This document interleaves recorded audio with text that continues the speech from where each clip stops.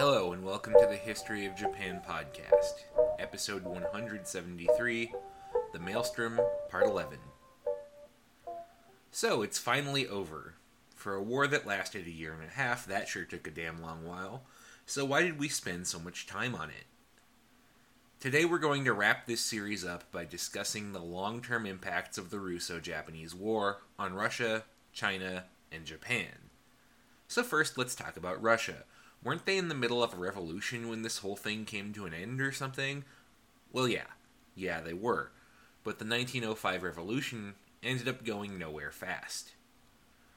By December, 4 months after the signing of the Portsmouth Treaty, the last die-hard revolutionaries would be either dead or receiving their one-way tickets to Siberia. There are a couple of reasons why the revolution ended up failing. First, the Tsar was convinced by moderates in his government to make some concessions to the revolutionaries, a limited charter of rights, and a representative assembly. This convinced the majority of strikers and revolutionaries to leave the barricades on the streets. Only the die-hard anarchists, communists, and the like for whom no compromise with the system was possible were left.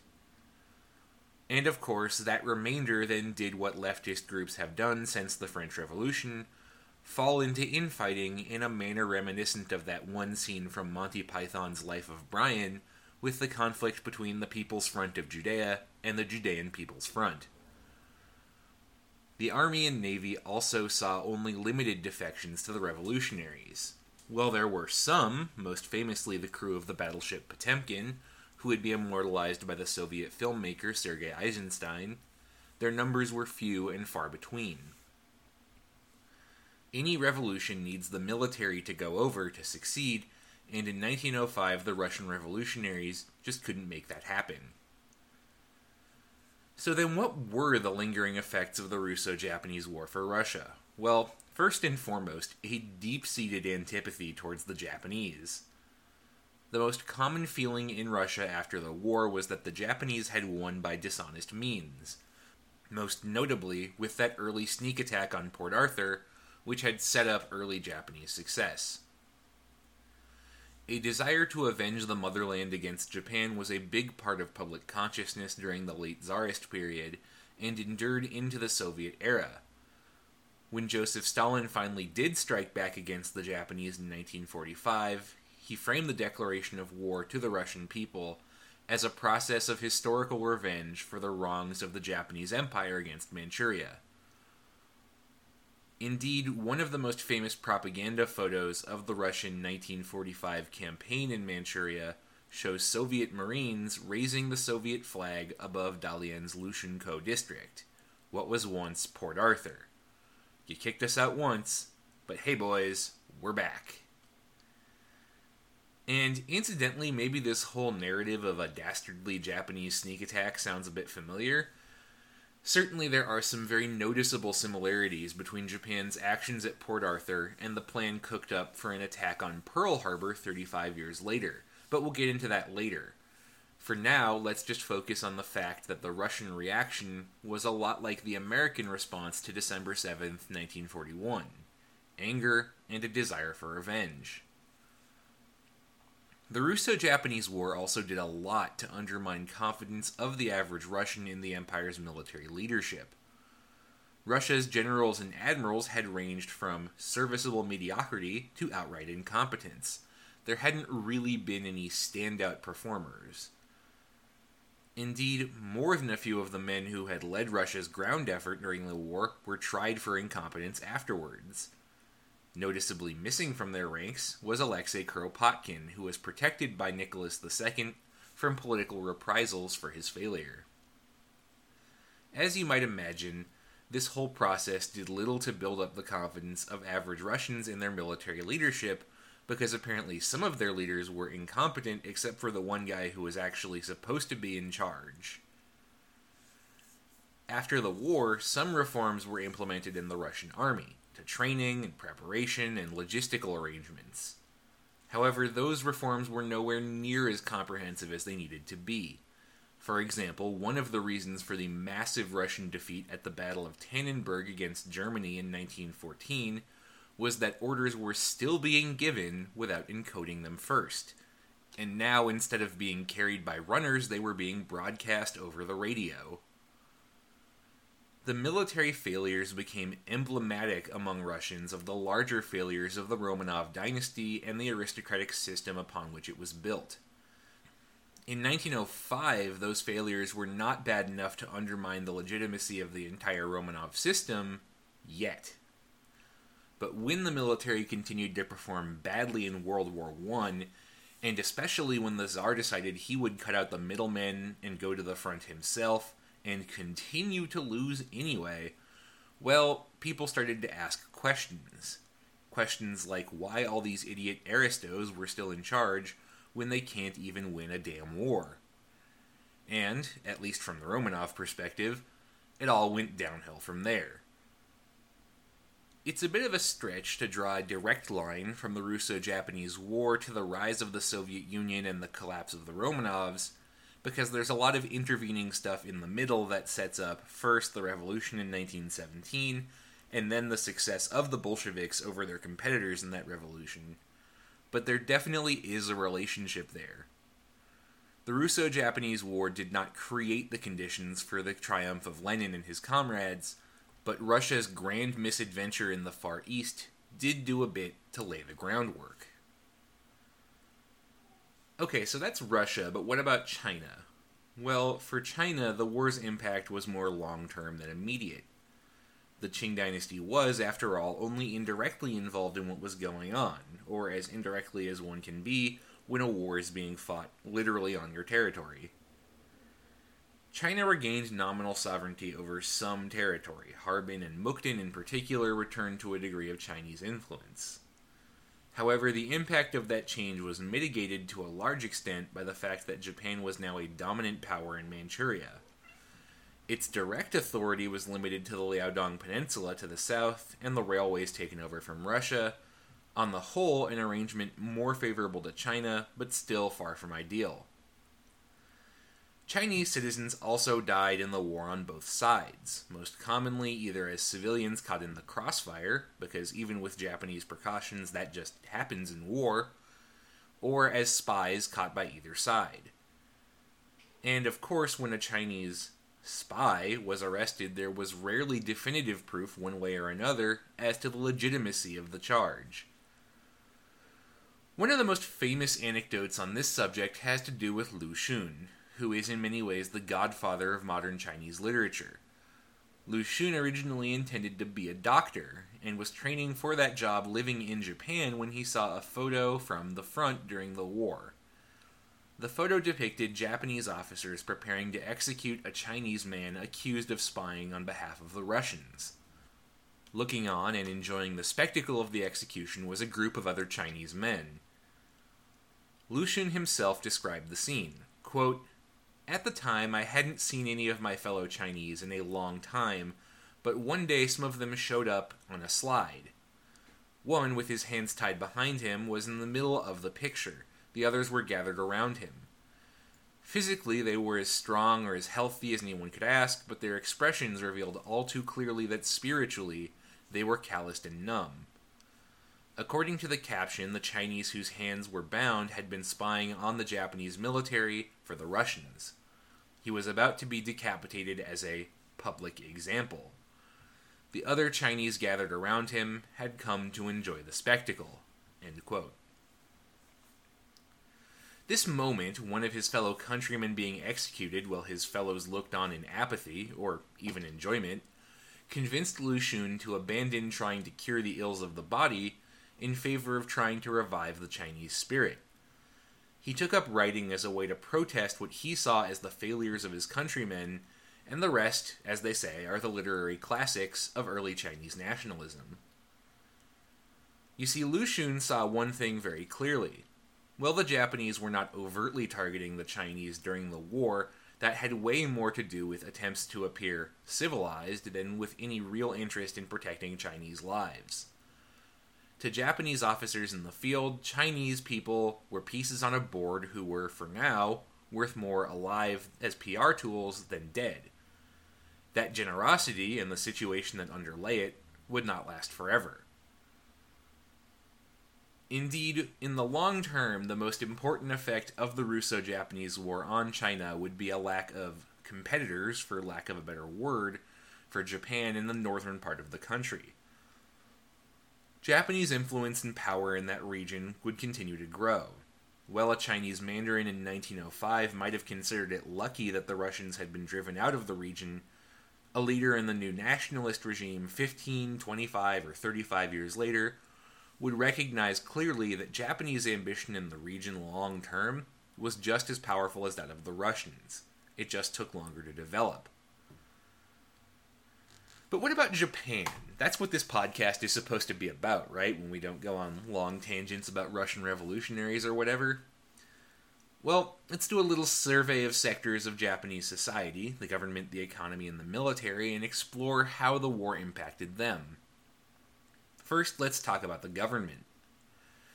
As I mentioned several episodes back, like a month and a half ago at this point, the Russo-Japanese War's single greatest impact on the Japanese government was a sea change in the way the imperial diet operated. The diet, recall, had been designed as a sop to public opinion far more than as an effective measure for the expression of public opinion. Ito Hirobumi, the drafter of the Japanese constitution, had designed the document very carefully to avoid any actual cession of power to the representative assembly. It was designed as a sop to pro-representative democracy groups in Japanese society and to Western democracies, not as a really representative institution. A variety of powers baked into the Constitution were designed to undercut the authority of the Diet. The Prime Minister and his cabinet were appointed by the Emperor, which is to say, appointed by the Emperor's advisors, not selected from the majority political party. Political parties themselves were, as organized groups with an interest in party-style representative government, considered to be just on the right side of treasonable. The Diet could approve a budget, but failure to do so did not result in a government shutdown.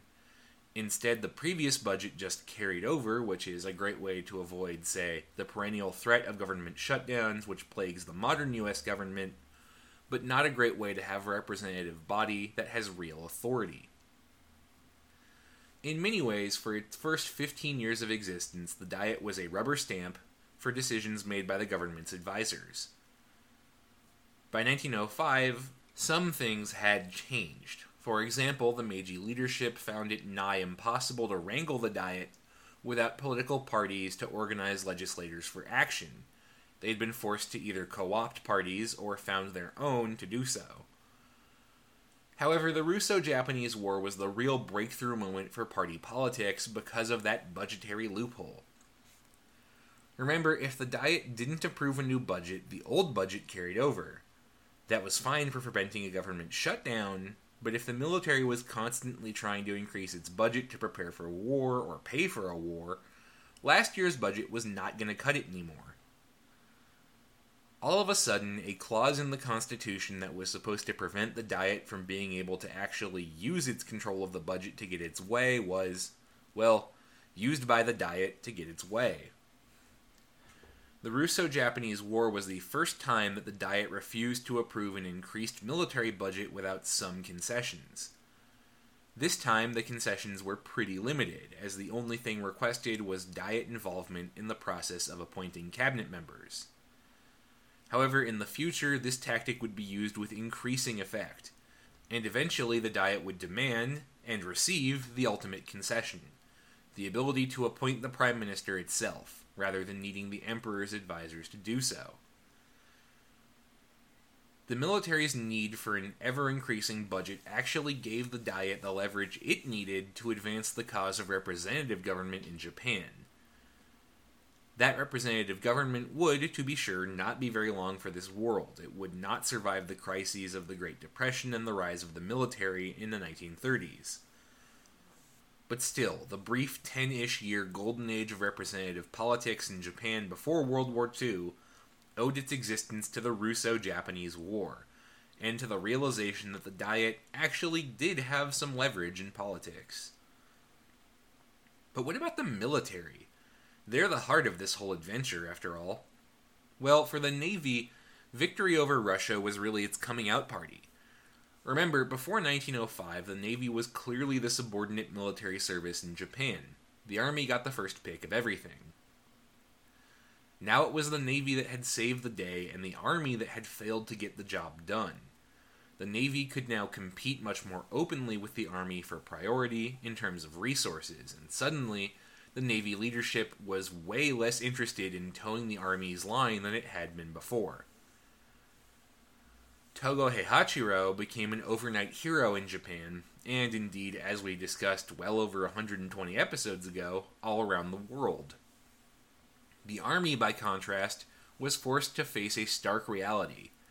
It had gone all in against Russia, thrown literally everything it had into Manchuria, and failed to get the job done. In the end, this victory would do more harm than good, both for Japan and for the institutions responsible for defending Japan. While the old system of the Army leading and the Navy following had its flaws, an island nation that emphasizes land power is going to have some difficulties projecting its strength, after all.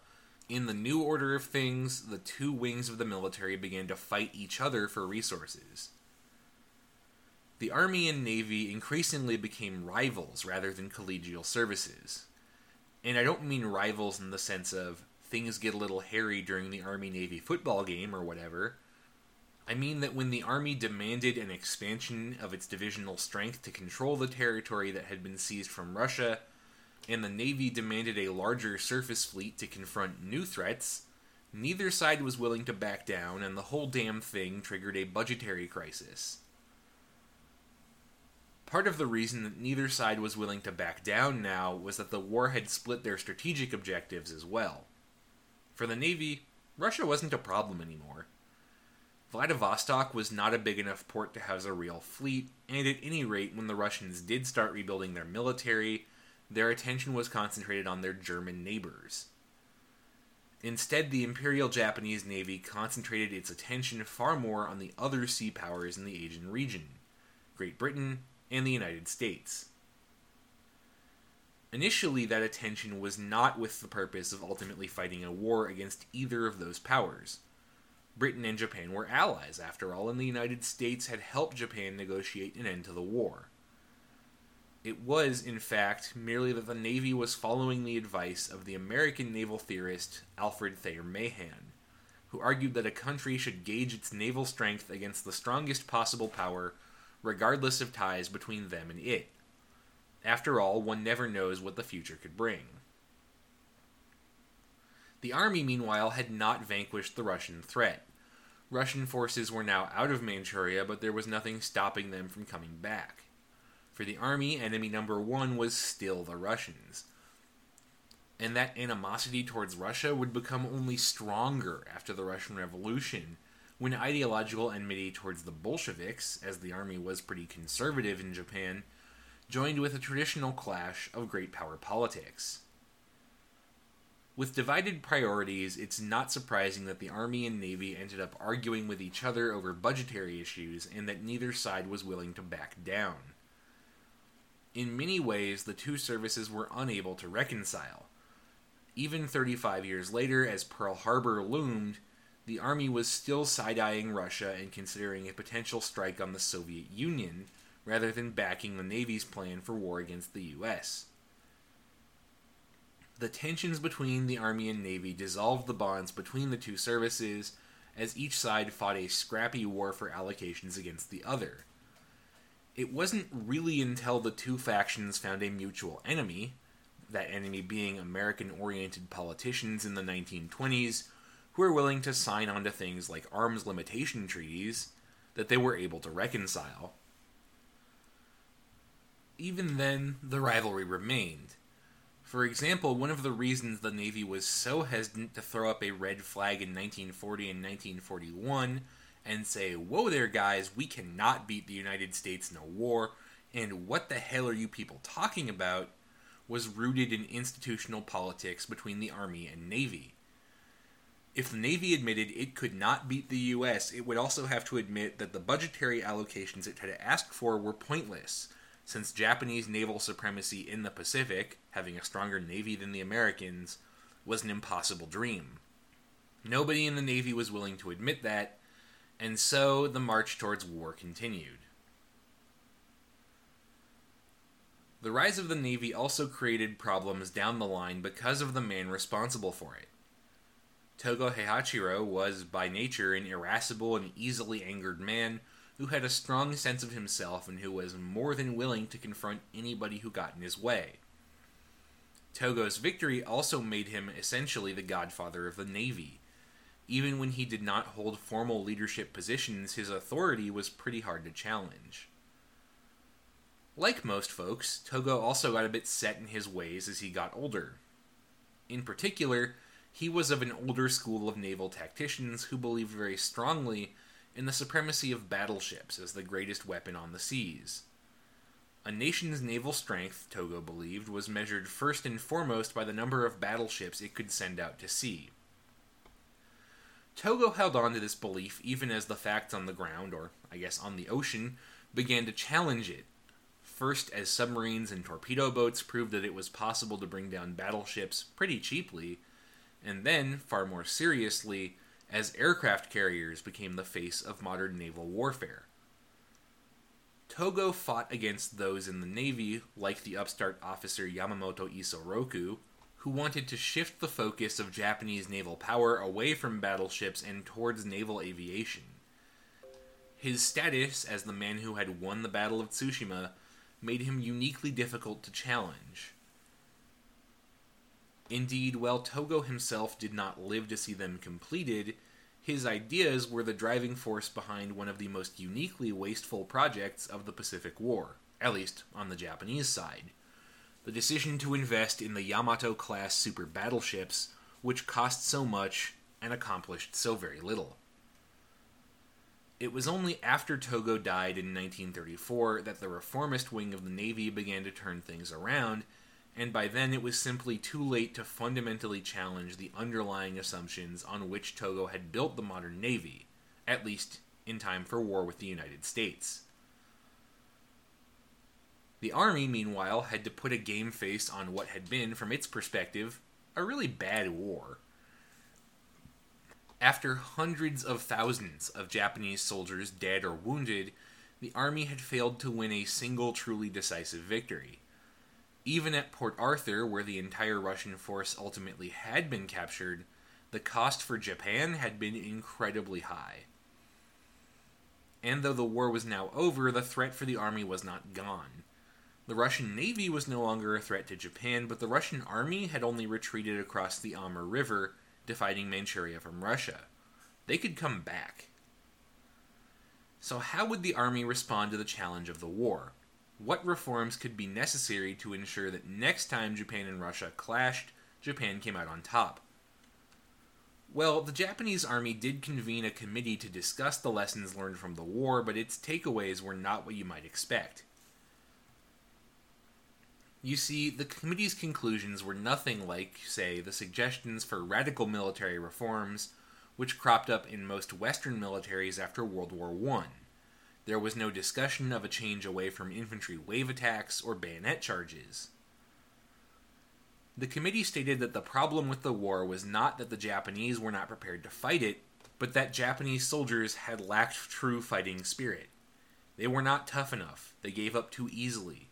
Had they really been willing to push themselves at Liaoyang or Mukden, for example, they could have encircled and trapped the Russians and not just beaten them. Now that sounds crazy, right? Japanese soldiers had died in the tens of thousands at both of those battles. To suggest that they somehow had not tried hard enough seems nuts. Really, this attitude was an outgrowth of an issue present in the Army, Navy, and really most militaries around the world. Militaries, by their nature, are very insular. They're professional clubs that tend not to let in outsiders. They're also culturally self-reinforcing. When you join, you're educated in the cultural values of that military. What that means is that militaries as institutions tend to be very resistant to attempts to change their values. And for the Japanese Army, the idea of spiritual and mental toughness, that Japanese soldiers could beat anybody one-on-one, was deeply wrapped up in its own sense of identity.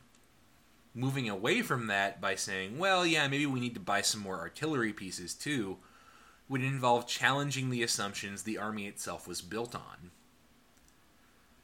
Some level of civilian oversight might have made that possible. After all, we've probably all heard some variation on the idea that a fresh pair of eyes on a problem can be the key to unlocking it.